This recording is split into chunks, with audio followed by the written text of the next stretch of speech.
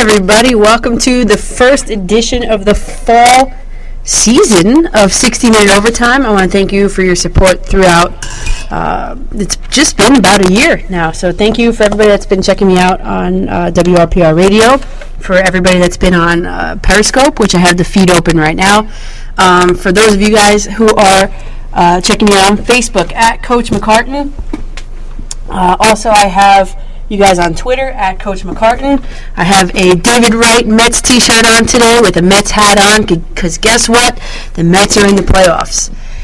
We have a lot to talk about today. It's NFL Sunday football, so I hope to get you guys out of here right in time for the games. I just want to thank you guys who have been checking me out on all of my different platforms, whether it be on Twitter, on Facebook, on SoundCloud, Periscope, WRPR Radio, iTunes. I've been making a lot of progress in less than a year. I think my first episode of 60-Minute Overtime was for the Super Bowl. So we're talking I guess it was January at the time. So I just want to thank all of you guys who've been sticking with me throughout, and welcome to the fall. Welcome to the fall edition, the fall season of 60-Minute Overtime. So I'd like to officially announce my new website, my new venture. I have a website called www.prosportsrundown.com, and you guys can go and check that out. I've got interviews, I've got my writing on there. It's my hub. It's my little hub. Recent tweets. You'll see everything I have there. So it's www.prosportsrundown.com, and you can go on there and you can see everything that I've been up to as of recently. I'm still working with Bronx Pinstripes. I'm still working with the Jet Press. I'm still working with Back Sports Page. I'm all over the place. We're going to make this happen here, everybody. We are going to make this happen. So I'd like to announce officially prosportsrundown.com is open for business. So if anybody would like to advertise on that space, please let me know. We could set you guys up with banner ads and things like that on the site. Second most important event I have coming up, I've already put it on my calendar. I've already really marked this since a long time ago, but now it's official. I want to talk about Joe Quagliano. He's the owner, president of Mint Pros. It's a VIP baseball event, and he does incredible things with big name athletes. So I want to let you know that I've been working with him in conjunction with the Italian American Baseball Family, IABF, and FIBS, which is the Federazione Italiana Baseball Softball. So we've been working on a couple things together. I'm going to meet with these guys in Washington, D.C. in 2 weeks. But Joe Quagliano has an event for you guys, okay? Mets fans, baseball fans, listen up. Italian Americans, listen up. December 8th in Brooklyn. You want to go, okay?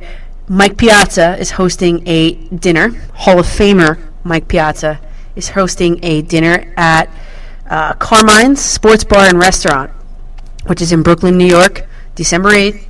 6:30 p.m. is the cocktail hour, and the dinner goes until 9. Okay, you're going to get cocktail hour and dinner ticket, or if you just want a cocktail hour ticket, you can do that separately too. So you don't have to go to both. However, this is a star-studded event, okay? Confirmed guests: Hall of Fame inductee, 2016 Hall of Fame inductee Mike Piazza. And then a couple guys that are going to be playing for or have played for Team Italy in the World Baseball Classic. We're talking Mike Napoli, Red Sox fans. Mike Napoli will be there. Jason Grilli, he is currently on the Blue Jays. Jason Grilli. Frank Catalanotto is how you say that in Italian, but people call him Frank Catalanato.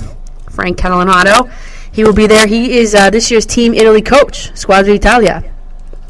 And he's been on a lot of different teams in the MLB. I remember him most notably as a Texas Ranger.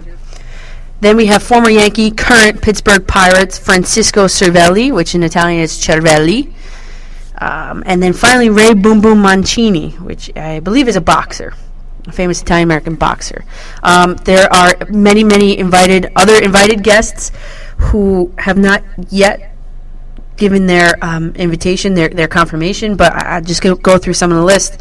MLB Commissioner Bob Manfred, Mets former manager Bobby Valentine, Joe Pepitone, Lee Mazzilli, Craig Biggio, Tony La Russa, Ralph Branca, Mark DeRosa, John Franco, Joe Torre, Rick Cerone, Nick Punto, Tommy Lasorda, Joe Girardi, John Smoltz, and Joe Madden. The evening host is going to be Mets radio announcer Wayne Randazzo. And guest speaker is President Fraccari, Italian Baseball Softball Federation president. Also in attendance will be the Berra family. They're presenting a Team Italy number 8 jersey to the Berra family. Hopefully all of them will be there.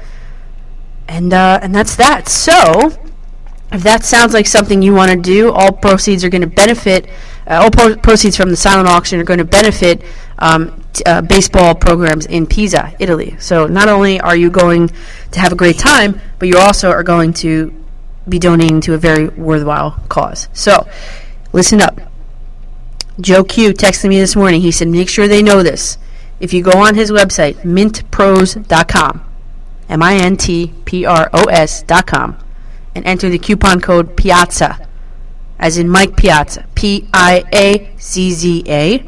you're going to get $100 off your ticket. There it is. I just saved you $100. So go on now, mintpros.com, coupon code PIAZZA, and you're going to save $100.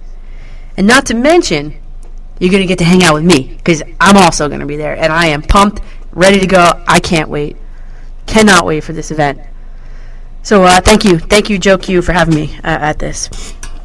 Okay, so NFL Sunday, we are up. I'm trying to pull up the Colts Jaguars score. As you know, they are playing in London as we speak. The score is we are in the third quarter. 14 minutes left in the third quarter. The Jaguars are leading the Colts 17-6. This is somewhat surprising to me because the Jaguars are 0-3. They haven't won a game yet. And the Colts, behind a multi-million-dollar man, Andrew Luck, are 1-2. I was seeing some stat on the TV before I left. I think Andrew Luck is 6-7 in AFC South against AFC South opponents. So the Jaguars are pulling up a little bit of a shocker over there across the pond in London. I am in a survivor pool. I did not want to touch this game for the simple fact that it is being played in London. It's, a 6-hour time difference. And I wasn't ready to bet on who was going to win this game because I wasn't sure. And I would have picked the Colts. And good thing I didn't. So I'm in a survivor pool. I'm not telling you who I picked this week because I'm very superstitious. But I want to tell you that started with 25,000 people in it. I believe there are about 8,700 people left. And I'm one of them. I have a specific strategy that I will outline for you guys at the end of the season. Again, I am very, very, very superstitious about this. Okay? So I just want to let you guys also know that in New Jersey, it's about, 59 degrees and cloudy, rainy, which is typical London weather. I want to let you know that it is sunnier in London than it is here in New Jersey today. And probably a little bit warmer is my guess. Also, I want to update you guys, if you haven't seen on any of my outlets, the many outlets that I have, last week I had gone and interviewed Joe Skiba, who is the equipment director for the New York Giants. And we talked about the Color Rush uniforms. That's how it all started. If you go on my site, I ranked the Color Rush uniforms, prosportsrundown.com. I ranked all the Color Rush uniforms by division. My favorite one, really, not because they're local, but my favorite one was the New York Giants uniform. So I went on Twitter. Twitter's a wonderful thing. Connected with Joe Skiba, and I had gotten a tour of the Giants practice facility, including, seeing the Color Rush uniform, seeing the not-so-Color Rush uniform that they 11th hour nixed. There's a story behind that. I'll have that for you guys. I saw all of that. We walked through the locker room. A couple observations that Eli Manning has a very, very neat locker. Everything's neat and tidy with Eli Manning. Odell Beckham's locker looks like a mess, and they are only about 2 people away. So that's good to know. Also, Joe promises that Odell Beckham Jr. has these cleats. He wouldn't tell me what they were, but the Giants are playing on Monday Night Football tomorrow night. He is swearing up and down that Odell Beckham's going to have these sick cleats. I don't know what they're going to be, but as you know, Odell Beckham Jr. is likes to push the envelope with his cleats. That was the spark between the whole Josh Norman, Odell Beckham war, all-out war that happened last year when the Giants played the Panthers. But if you didn't know, the backstory behind that is Josh Norman calls himself, I believe, Batman, and Odell Beckham had Joker cleats on, and that's what started it all. I don't know, but I'm looking forward to Joe. He was very animated, and he was very proud. I mean, this is his job. This is kind of cool. So he was proud to talk about Odell Beckham Jr. and the unveiling of the cleats. I think they were the warm-up cleats, if I'm not mistaken, for tomorrow night's game in Minnesota. So please, guys, keep an eye open for that. I have to get to editing that. As you know, I do work a full-time job, so it's been very busy as of lately at my full-time job. But I guess it was 2 weeks ago now, September 18th it was, or that weekend, I had gone and I interviewed Giants Hall of Famer Lawrence Taylor for backsportspage.com. That's my buddy Randy Zellia's website. So, Randy, hi. And I'm going to play for the people our interview with Lawrence Taylor. And let me tell you, Lawrence Taylor was, they promised us a couple minutes. I think they said 3 minutes. And then ended up being 8 minutes and 45 seconds long. I mean, the guy is awesome. I think once he saw how, well researched and put together I was, that he was able, he wanted to give more. This is probably it's between him and Doc Gooden. Those are probably the two most candid interviews that I've ever done. So, Lawrence Taylor, for those of you guys checking me out on Periscope, I know you're not going to be able to hear this. If you go on to, just go to Google and type in WRPR, you guys can hop on and listen to my LT interview live. If not, if you don't want to do that right this second, go on to YouTube and search in the search box Coach space MCCARTAN. And without any further ado, everybody, this is Danielle McCartan interviewing Giants Hall of Fame linebacker Lawrence Taylor.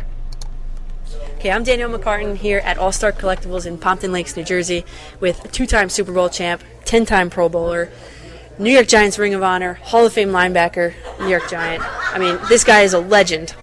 So Lawrence Taylor was inducted into the Pro Hall of Fame in 1999. Did you ever have a doubt, based on your stats, did you know you were always going to be a Hall of Famer? Well,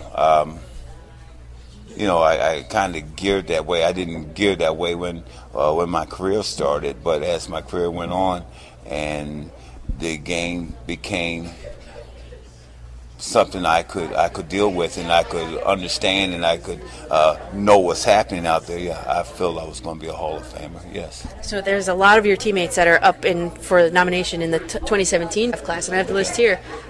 Sims, Otis Anderson, Mark Bavaro, Carl Banks, and Sean Landeta. Yes. Out of those guys, in your opinion, who is the shoe-in? If any. I would say the shoe-in probably would be guys like I would say Sean Landeta should be a shoe-in. He's a tremendous punter, and I think Phil Simms should have a good shot to be in, and Carl Banks, of course. Carl Banks is played the game just as good as anybody has ever played it, and I would think Carl Banks and Sean Landeta and Phil Simms have the best chance of going in. Cool. Yeah. So, could you liken, because you were one of a kind at the linebacker position, could you liken anybody that plays now to your prowess on the field, or does no one compare? No. It's a different game now. The things we did, of course we got paid, but we did for the fun of it because we're ball players and it wasn't like you could move to another team. You play great and then you move to another team. It wasn't like that. You had to stay where whoever wants you. Yeah. So nowadays it's a lot of great players. J.J. White's an excellent ball player. There's a lot of guys that can play the game and they play it hard. It's just a little different game now. So the Giants definitely wanted you, and Bill Parcells definitely wanted you. What was it like being inside of Bill Parcells' inner circle?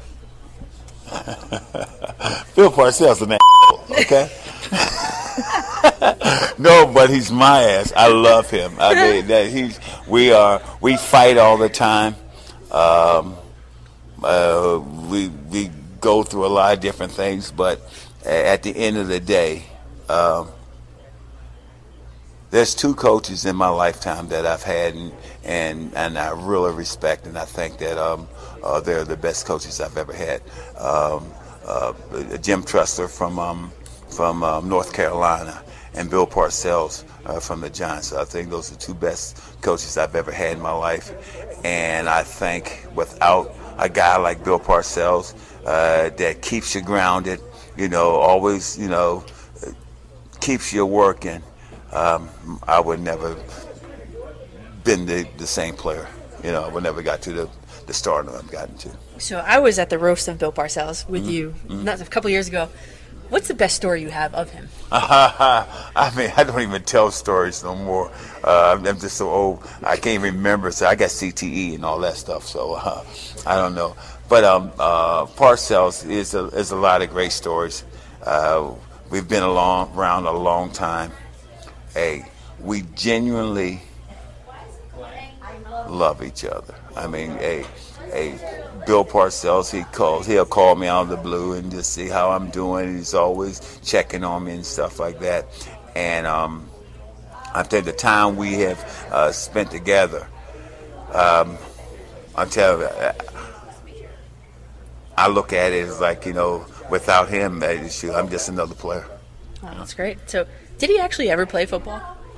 I don't think. Listen, I think he told us about his playing days. I think it lasted maybe like two or three practices or something like that. But I don't know. Belichick never played, but I think Parcells played a little bit, not much. So I'm just going to read this here. You retired with the second most sacks in NFL history, 132.5 and a half.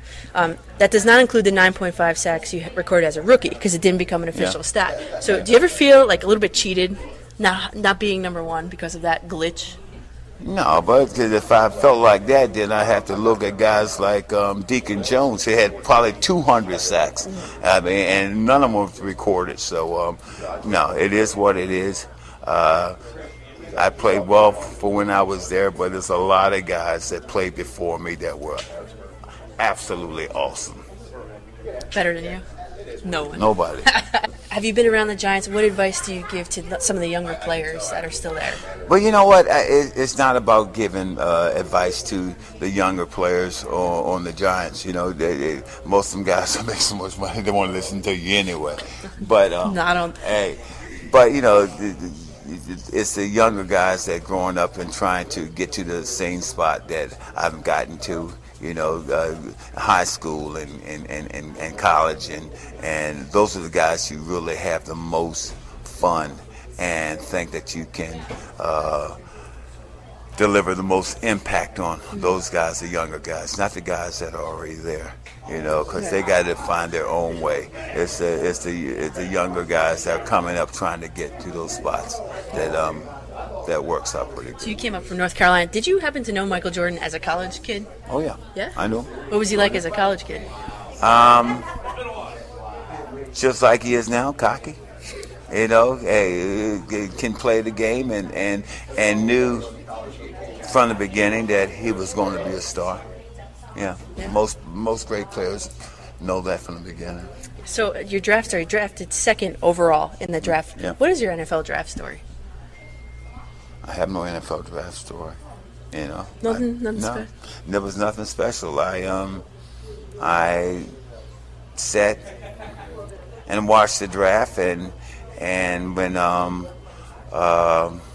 George Rogers was picked number one, I got up and went to the refrigerator to get me a beer. By the time I came back, it was on number 3. So I missed my name anyway, so it didn't make no difference. So, and just to kind of wrap up here, you actually played baseball for a very long time, yes. and then switched to Yes. football. Yes. What inspired you to make that switch? My coach, my baseball coach, he told me to give up football. I would never be any good in football. My life is baseball, and I'll be a better baseball player. So I decided to go the other way, and it was just on a dare. worked out. Yeah, it worked out pretty good. And what do you think about a guy like Tim Tebow switching from football to football to baseball? Okay, which one is he playing now? He was signed by the Mets. Okay, I mean, it looks like the same thing to me. I don't know if he's playing baseball or football out there. All this shit's the same to me. All that stuff's the same. I mean, listen, Tebow is a good guy. He's got a great heart. But he's not a football player. He's not a football player. He's a great guy that can give you some spark, but he's not a football player. He's not. Maybe he'll do better in baseball, and I wish him all the luck in the world. Cool. All right. Well, I'm Danielle McCartan. This is Giants legend Lawrence Taylor. Peace out. We're coming to you from All-Star Collectibles in Pompton Plains, New Jersey. So that was my interview with Hall of Famer Lawrence Taylor, which I thought was quite cool. As you can see, he was quite animated, especially when talking about Bill Parcells. I mean, come on. Sometimes, I was just trying not to really crack up. I mean, I laughed. Of course I laughed. Everybody in the store was on the floor laughing. Bill Parcells, he's I'm not going to say it because I can't say it on air, but according to LT, that's what he is. And also, he had some good words to say about Tim Tebow, I guess. So Tim Tebow is actually killing it down at the Mets facility in Florida right now in the Instructional League. So my question now to everybody watching, listening, and on Twitter, I've already posed the question. I have Art Stapleton following me. He's the Giants. He covers the Giants for the Record, which is the big paper around here. So I am trying to just get this. So Art Stapleton is listening. So is Joe Skiba. And if you guys want to watch me too, everybody, you can follow me on Periscope at Coach MCCARTAN. So I posed the question on Twitter. Does Mark Bavaro deserve to be in the Pro Football Hall of Fame? Hashtag Giants Pride. Listen live and call in. Obviously, the phone is not ringing. It never rings. But my Twitter notifications are going sort of crazy. Greg, at Red Sea Dweller, 4 minutes ago said Mark Bavaro does not have enough longevity. And Anthony Pizzariello, and his Twitter name is at Anthony Pizzarie. He says, agreed, he didn't play long enough. Well, guys, I have something to say to you. If you're listening live, Anthony and Greg, I got something for you. Art Stapleton also tweeted and quoted my tweet by saying, I have a feeling I have a lot of followers who believe the answer is yes. So people are split on this Mark Bavaro. So let's just back up for 1 second. The NFL released the names of the 94 candidates for the Hall of Fame in 2017. Mark Bavaro is one of 94 candidates. There are approximately, I want to say, 7 or 8 Giants that are on that list, Bavaro being one of them. And, I was going to take a look at each and every one of those Giants. Lawrence Taylor didn't mention his name in the shoo-ins, but I do think that Mark Bavaro is a shoo-in for this. Because, listen, Mark Bavaro had a 9-year career. Okay? 9 years in total. Now, that's not as long as the other guys in the Hall of Fame. This time around, in 2017, Mark Bavaro is he is the only tight end being nominated for the Pro Football Hall of Fame in this class, this Hall of Fame class. Now, what does that mean? Well, it doesn't really mean much, but in the course of the history of the Hall of Fame, there are only 8 other tight ends in the Hall of Fame. Okay? Bavaro was hoping to be the 9th. Now, let's look at this. Bavaro. By first looking at him, you're right. These guys are right. Anthony and Greg, you guys are right. At first glance, looking at Mark Bavaro, he is not a Hall of Fame player based on his stats, his total career stats. Okay, so in 1991, Bavaro's career ended prematurely, and I have a quote from the New York Times from 1991, and it says, "In a move untypical for the Giants, who have traditionally been generous with injured players, the Super Bowl champions today waived Mark Bavaro, their one-time All-Pro tight end." And the coach that succeeded Bill Parcells, Ray Hanley, said, "The doctor advised him against playing football ever again." Now we look at Phil Simms, okay, who is also on the ballot for the 2017 Hall of Fame class, quarterback Phil Simms. He also said in 1991 that after the 1986 Super Bowl, I said the greatest tight end who ever played is a player for the Giants right now. I never saw Mike Ditka play, but a lot of people think that if Mark continued to play at that pace, everyone would be compared to him. Now, I'll be honest. I started already comparing him to Mike Ditka. And then I did some research, and then Phil Simms, I found this Phil Simms quote, and I was like, all right, this is we're onto something here. So, what I did was I took some time and I compiled Mark Bavaro's stats for his 9 seasons, for his career, and I compared that against the 8 other Hall of Fame tight ends that are in the Hall of Fame right now. Okay? So, in doing that, I cut all of their careers short to 9 years. A lot of them had longer careers, but I cut them short, and the results are kind of remarkable. I mean, I looked at not all the categories because that was like a lot of work, but I looked at like the top 4 categories that I thought. Obviously, in a data-driven world, there are way more stats and things that you guys can pick out, I'm sure, and try to prove me wrong. But I just looked at touchdowns scored, yards, total yards, yards per reception, and number of Super Bowls. So Bavaro has 2 Super Bowls, which is more than everybody except for one guy on there. Shannon Sharp won 3. But Bavaro has 2 Super Bowls with the Giants. Yards per reception every single time was a first down. He averaged 13.5 yards per reception. That is the 3rd most out of the 8 tight ends already in the Hall of Fame. 3rd out of 8. Well, actually out of 9 now we're comparing. So in terms of yards was a little low, but it wasn't the lowest. Okay? It wasn't the lowest. And he had 39 touchdowns, which is like, let me look if I can do this real quick. 1, 2, 3, 4th? 5th on the list of touchdowns. Now, if you look at this guy Sanders, who has 25 touchdowns to Bavaro's 39, 4,100 yards to Bavaro's 4,700 yards, 12.8 yards per reception to Bavaro's 13.5, and 0 Super Bowls to Bavaro's 2. I mean, this is like a no-brainer, isn't it? Wouldn't you think this is a no-brainer? So, unfortunately, by injury, his career was shut down after 9 seasons. But he did better in 9 seasons than a lot of these guys did in their whole entire careers.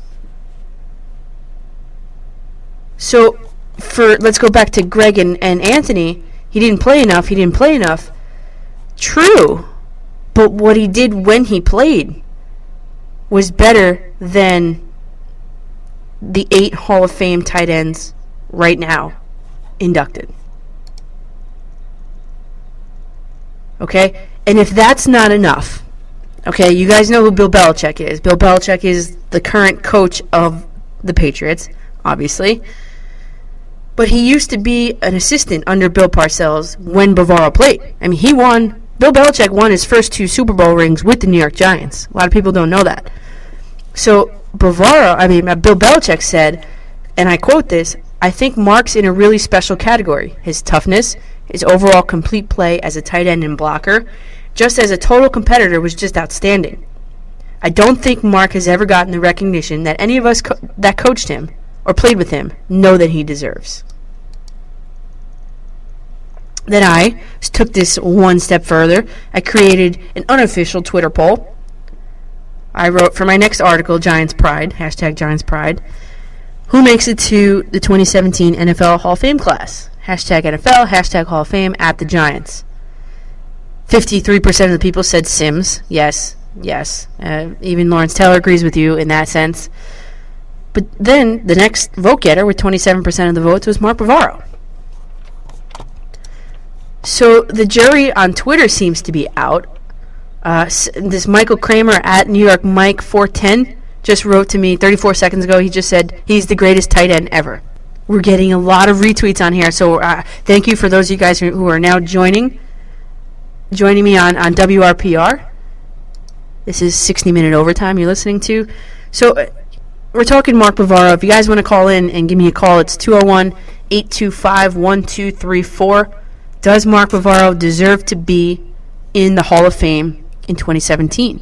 My answer, after compiling a lot of research and crunching a lot of numbers, talking to a lot of people, my answer is yes. I do think Mark Bavaro deserves to be in the Hall of Fame. I do think he's going to get in this year, especially since he is the only tight end on the ballot. That helps. Because when you look at the quarterback position, the running back position, it's like 9 guys deep. And then you get into comparing within that bracket. So by Mark Bavaro being the only tight end on the ballot, you can look at who's already in the Hall of Fame and compare his numbers against them. Yes, everybody. Yes, his career was only 9 seasons long. Yes, his total career numbers don't stack up against the guys that are already in there. However, like I did on my website, prosportsrundown.com, I cut those guys' careers short. I just took the first 9 seasons of their careers, compared touchdowns, yards per reception, and number of Super Bowls won. Mark Bavaro fits right in with flying colors. And that's my opinion. Mark Bavaro will get in to the Hall of Fame in 2017. Switching over for a live update from the Jaguars and Colts game. The Jaguars are starting to run away with this game. Score is 23-6. That means the Colts have yet to put up points in terms of touchdowns. So the score of the Jacksonville Jaguars and the Indianapolis Colts is 23-6, and that is live right now from London. So I guess we can move on to the Giants preview. We were talking Bavaro, we're talking LT. If you guys missed it, go on to my YouTube page. My YouTube page is, you just go onto YouTube and you type in the search box, Coach space MCCARTAN. And there you will find all of my interviews with video. And I just played for you guys the 10-minute interview I had, 8 minutes and 45-second interview I had with Lawrence Taylor. So Giants preview. The Giants are playing on Monday Night Football. Okay, this is Football Sunday, NFL Sunday. I know it's almost game time, the 1 o'clock games. But the Giants are playing on Monday Night Football in Minnesota versus the Vikings. So I broke down 3 things to watch on the Giants side and 3 things to watch in terms of the Vikings. So here we go. I was at the Giants game last week. We were sitting very close. We actually had, thanks to Joe Skiba, on-field passes. But prior to the game, I spoke with Erin Andrews, which was amazing. She is like the gold standard. Her and Kim Jones are the gold standard in football reporting for women. So I was able to talk with her. But anyway, so Giants preview for today, for tomorrow night, really. 3 things to watch. Number 1, will the Giants, this is an observation I had from watching the game last week, will the Giants be able to stop the screenplay? The Redskins were rolling the Giants over in terms of the short yardage, in terms of screenplays. Giants had good coverage downfield, and all of a sudden Kirk Cousins dumped the ball off to the running back, and a lot of the time, I don't have the stat in front of me, but most of the time, it went for long yardage, 8, 9, 10, first down yardage. So, will the Giants be able to tighten that up? Will the linebackers be able to adjust in time in coverage? Will the defensive line get enough push on the offensive line to hurry up the quarterback and make him make a decision faster? Because obviously that's not his the option pass is not his, the screen pass is not his first read. He looks downfield first and then goes to his second read, which is that. And the Giants just couldn't handle it. That was very frustrating to see sitting in the stands because that was not. It was not good. It wasn't good. And the Giants just spent all this money on a defensive line that may or may not be up to the task. So we'll see about that. Now, number 2, we have to watch Odell Beckham's emotions. I know that's been a story. Obviously, Odell Beckham, Josh Norman figured him out. Everybody figured out the Odell Beckham puzzle. Just get at him through the media. And Justin Tuck, former Giant, said to get at Odell Beckham, to get him off his game, you have to attack him through the media.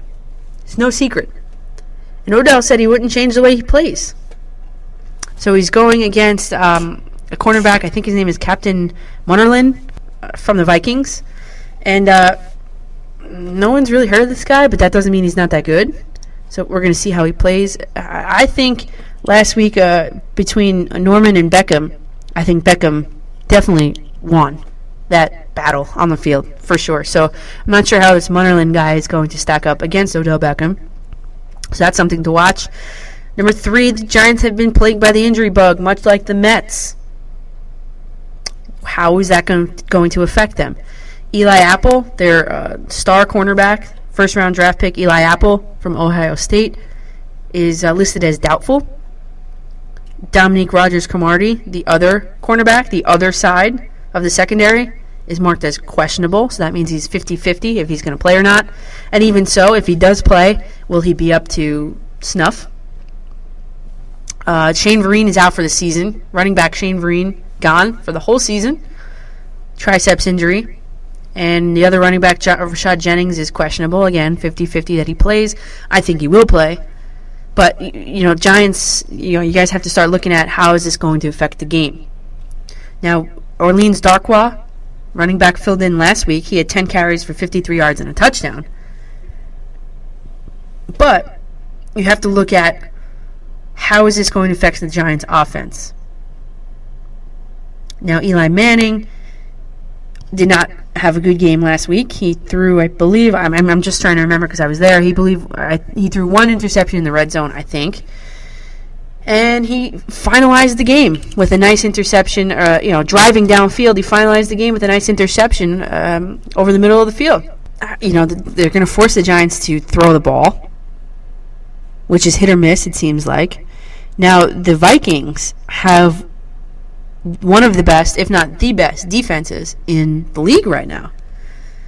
So I expect Eli Manning to turn the ball over quite often, especially since he can't have a reliable running back in the backfield behind him. So the Vikings, 3 things to watch.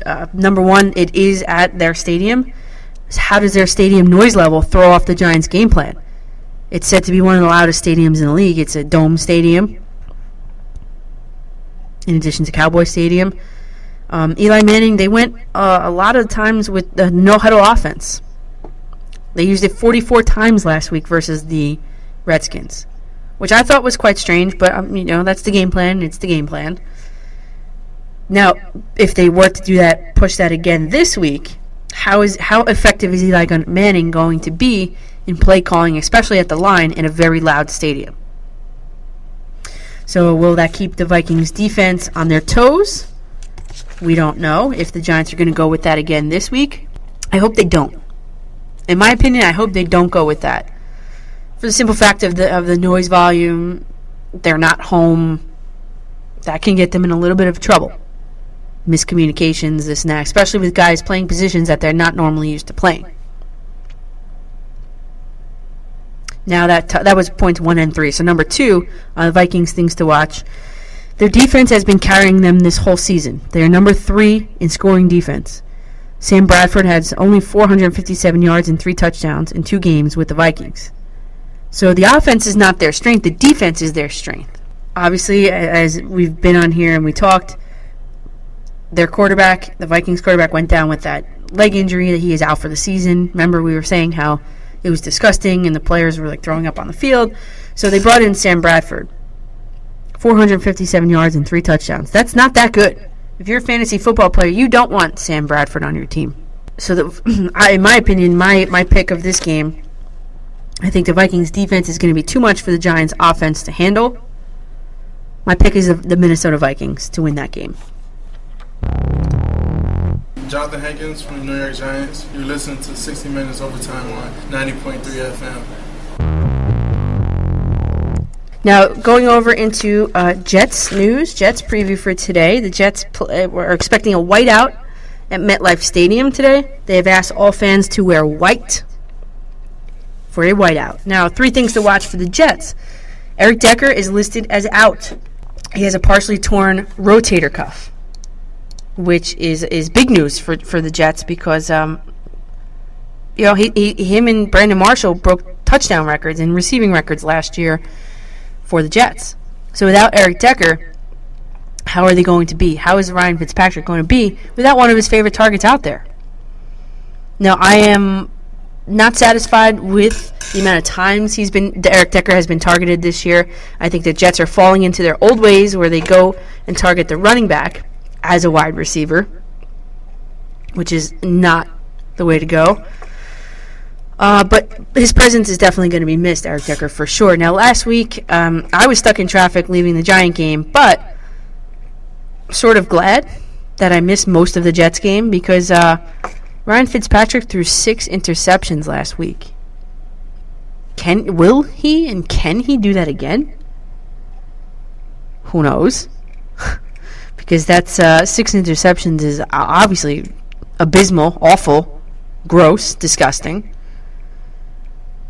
Will they do that again? Will he do it again? I don't think so. I don't think he's going to be doing that again. I think the Jets are going to stick to a more of a pounding running game plan this week as they take on the Seahawks.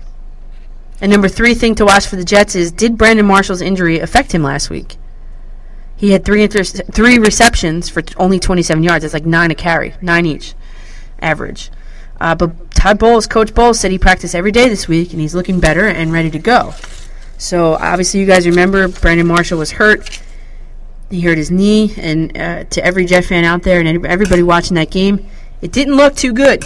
It didn't look too promising. It to me, looked really bad, like season-ending bad. But he did come back. But for 3 catches for only 27 yards, how effective and how good will he be? So Fitzpatrick, coming off a 6-interception game, doesn't have Eric Decker, has a banged-up Brandon Marshall.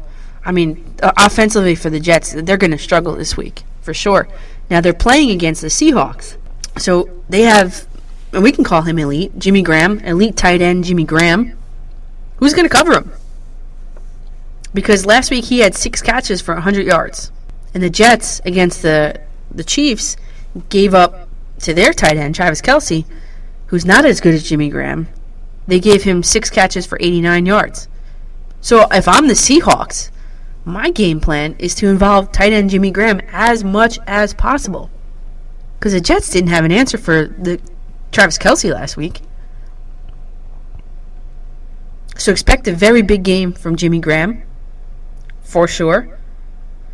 Now, what to watch for the Seahawks? 2, Russell Wilson. You guys know Russell Wilson. He will not stay in the pocket. He's a mobile quarterback. If he doesn't like what he sees, he will run the ball. But it's worth mentioning his MCL sprain. He's going to wear a custom new knee brace this week. And how will that affect his performance? He was hurt last week versus the 49ers, but he only missed 1 snap. So we're getting some mixed reactions from Russell Wilson. How will he play?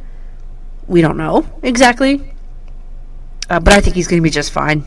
I mean, the guy's a competitor. He wants to win. He wants to play. New brace will be around his knee. I think he's fine. I think that's a non-factor. The MCL should be a non-factor for Russell Wilson. And last week, the Seahawks, number 3, signed C.J. Spiller after he was released by the Saints. And let's see how he fits in with their offense today after, having only practiced for 1 week in a brand new system with a brand new team and brand new teammates.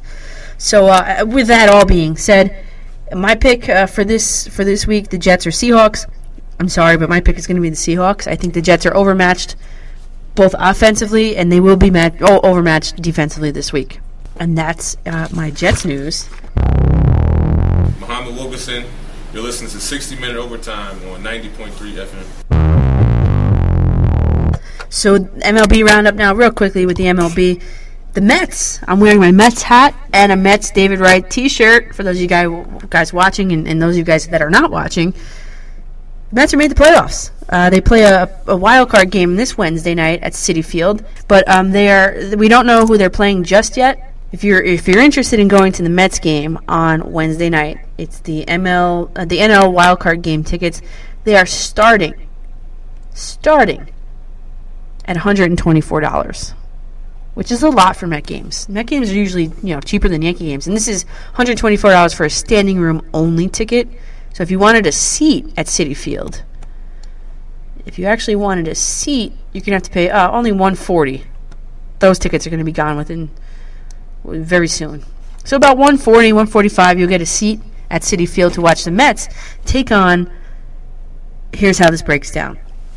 Now, if the San Francisco Giants win, or if the Cardinals lose, St. Louis Cardinals lose, the Mets will host the Giants at Citi Field. Next scenario.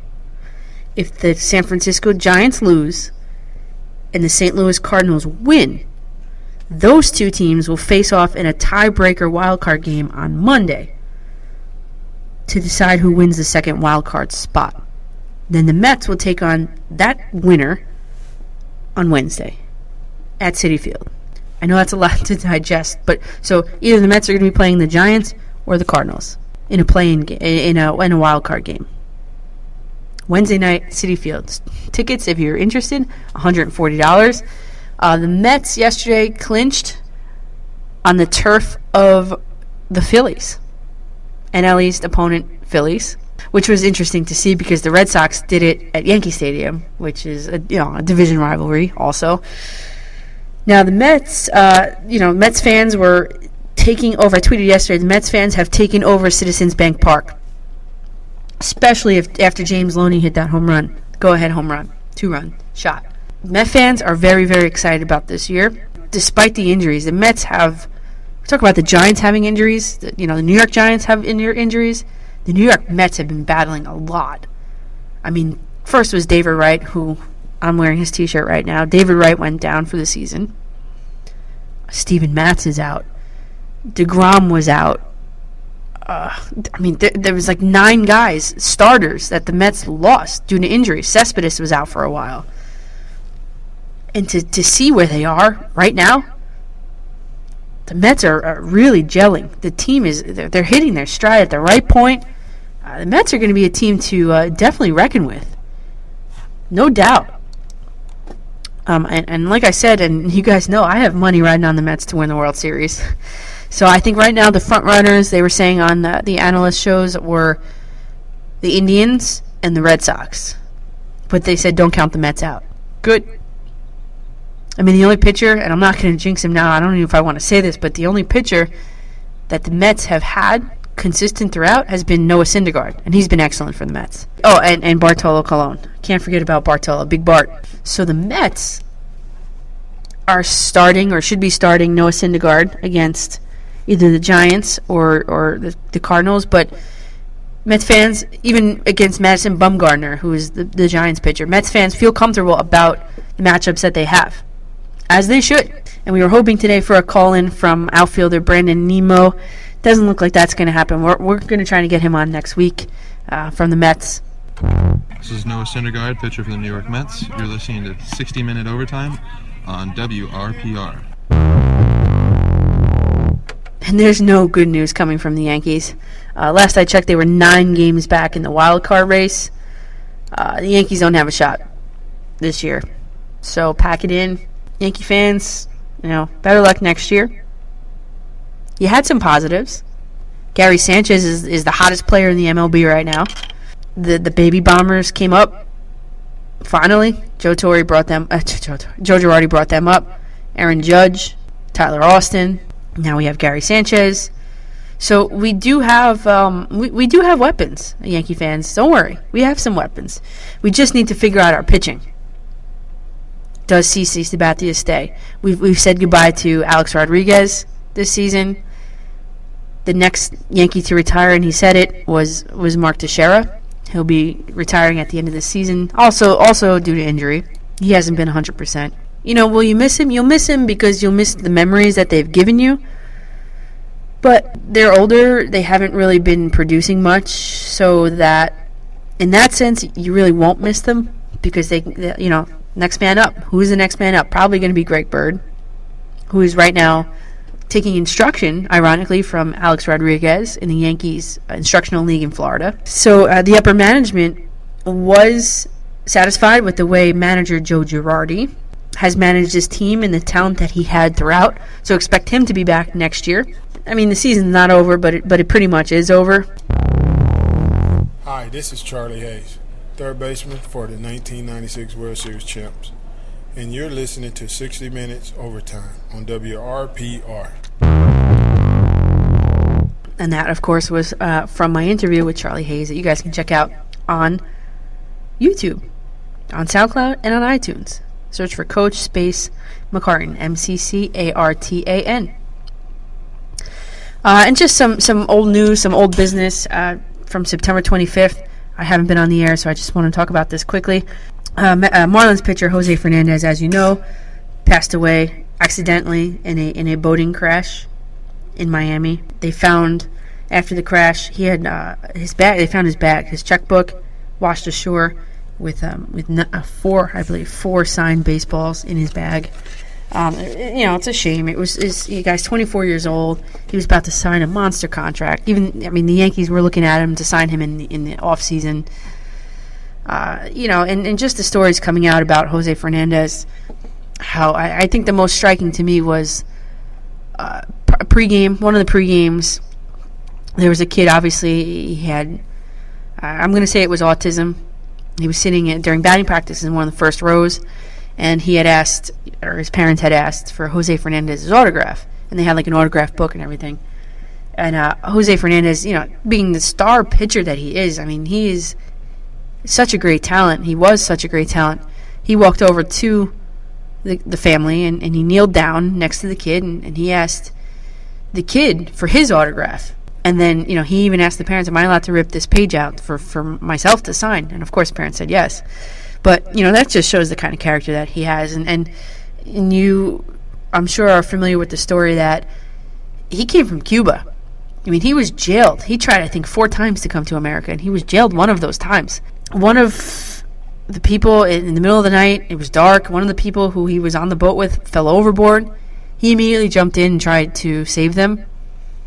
And it turns out that the person was his mother. And he didn't know. He didn't know who it was.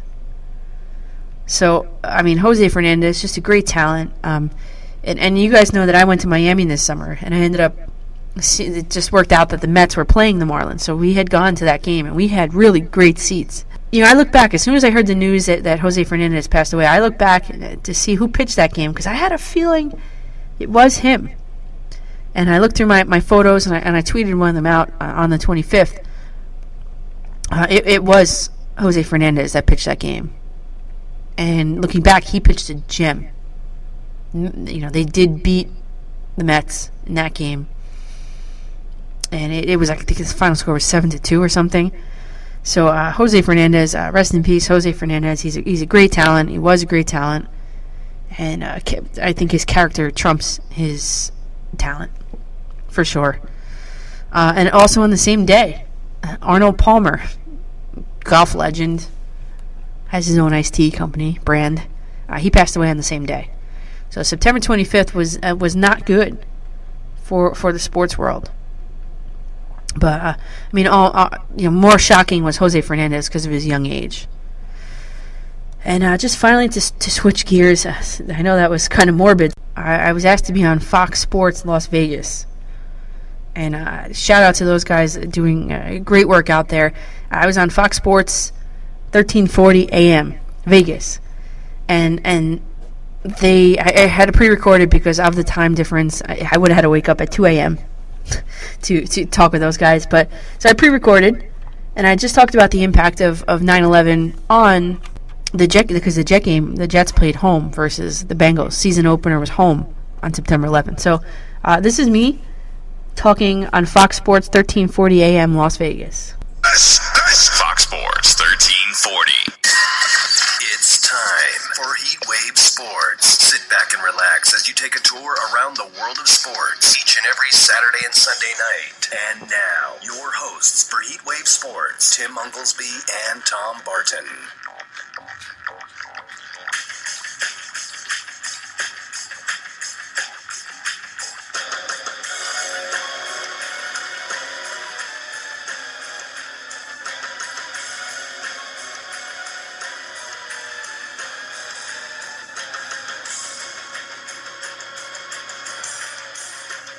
good Sunday night, Las Vegas. As Nick said, welcome to the big show, the Super Sunday night edition of Heatwave Sports, Fox Sports Radio 1340 at the Lotus Broadcast Studios. Tim Unglesby, Triple N, and Mr. Ivy League himself, Tom Barton from TomBartonSports.com. So, Tom, line us up with this. We're going to start with our tour around the NFL Week 1. We'll start with the Jets at home against the Bengals.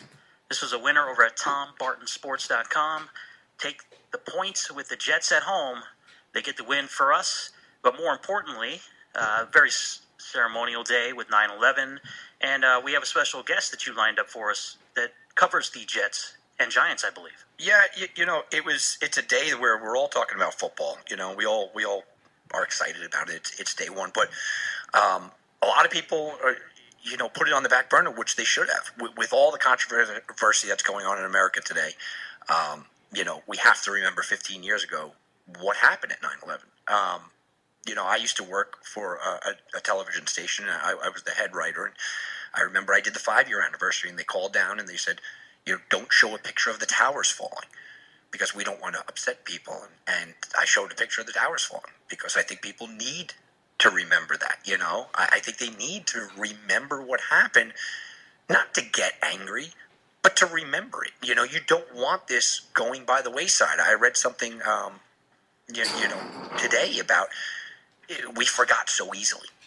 We really did. And being from New York, there is a special part of me, but I think it's an American thing. That unity that it brought us, it's sad, but the tragedy brought us as an American, all this, doesn't matter what you look like, how tall, how big you are, we were Americans. And so, yeah, you're right. We should see those things to remind us of how the tragedies brought us together instead of being separated as we are now. It is. It's amazing that only 15 years ago, people lost their lives like that.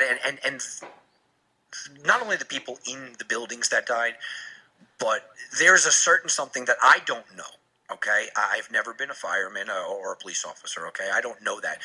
But from my fireman friends, and I have a lot of fireman friends. I lived in a town where it was all firemen. To know that you're going to run into a building and not come out, and not even a chance. I mean, they kind of knew, and you still do it. Forget about sports heroes. I mean, that's real heroes. But we are a sports show, and we wanted to take a minute. So I got a friend of the show who's works in New York. She's been on the Boomer and Carton show and things like that. Danielle McCartan. She writes for the Jets Press, writes for the Bronx Pinstripes over at the Yes Network. And I asked her to just give me the feeling of the stadium in New York because I'm not there, I'm here. So I wanted to get a feeling of the stadium, and let's go to her. Good evening, Las Vegas. I'm Danielle McCartan checking in with you from the East Coast, New Jersey to be specific. And I'm here to talk to you about the New York Jets versus Cincinnati Bengals game today on September 11th, 2016. Today marks the 15th anniversary of the heinous terrorist attacks in Washington, D.C., New York, and Pennsylvania. It also marks the beginning of the 2016 NFL season, where the New York Jets squared off against the Cincinnati Bengals today at 1 p.m. at MetLife Stadium in East Rutherford, New Jersey. As you know, there are thousands of families affected by the tragedies of 9/11 in this area. So, the pregame warm-ups, the players of the Jets and the Bengals wore Memorial 9/11 t-shirts. Also, Jets and Bengals personnel on the sidelines ditched their traditional caps and instead donned their choice of a New York Fire Department, New York Police Department, or Port Authority Police Department cap. Those commemorative caps and t-shirts were for sale throughout the stadium today, with all proceeds going to the National September 11th Memorial and Museum. All fans in attendance were given mini American flags to raise during the national anthem. There was an emotional performance of the Star Spangled Banner by Grammy and Tony winner Heather Headley, which left some players and some fans wiping their eyes, overcome with emotion. She was the singer of God Bless America at the Jets' first home game in 2001 after the attack. It is important to note that all players stood at attention while she sang. Remember, we are all on the same team first, citizens of the United States of America. MetLife Stadium in East Rutherford, New Jersey, is in the shadow of Ground Zero in Lower Manhattan. The game obviously featured an emotional pregame ceremony where a flag was stretched out across the entire length of the field by family members of the innocent victims. In addition, Rudy Giuliani, the former mayor of New York, and a symbol of strength during the aftermath of the attacks on the World Trade Center, especially to us living directly in this area, was honored at midfield as an honorary Jets captain for today. He was flanked by members of the 2001 Jets team, including wide receiver Lavernius Coles and quarterback Vinny Testaverde. Most striking to me was Marvin Lewis, the Bengals head coach, said, "What an honor for my team to be chosen to play here on this day." Upon arriving in New York, the Cincinnati Bengals also visited Ground Zero, where they laid flowers on the reflecting pools. Andy Dalton, quarterback, said that team members didn't understand why they had to go there, but then they understood once they got there. Dalton said the team is playing for each other and all of the men and women who were lost on that day. Even through the TV, the chants of USA, USA among both Jets and Bengals fans left you with goosebumps. You see, sometimes sports is more than just a game. This was a raw, emotional game from the beginning to the end.